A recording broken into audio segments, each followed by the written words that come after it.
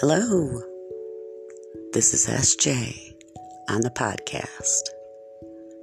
How is everybody doing today or this evening in podcast land and in the world?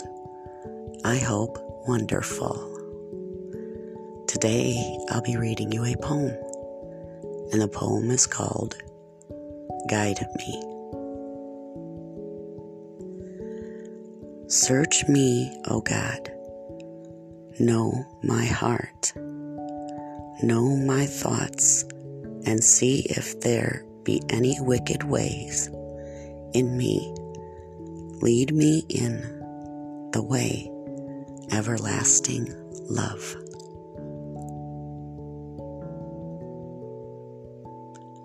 That poem was written by Sandra Neumann.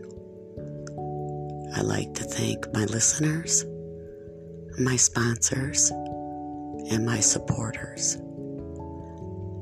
If it wasn't for all of you, I would not be on the podcast. Thank you.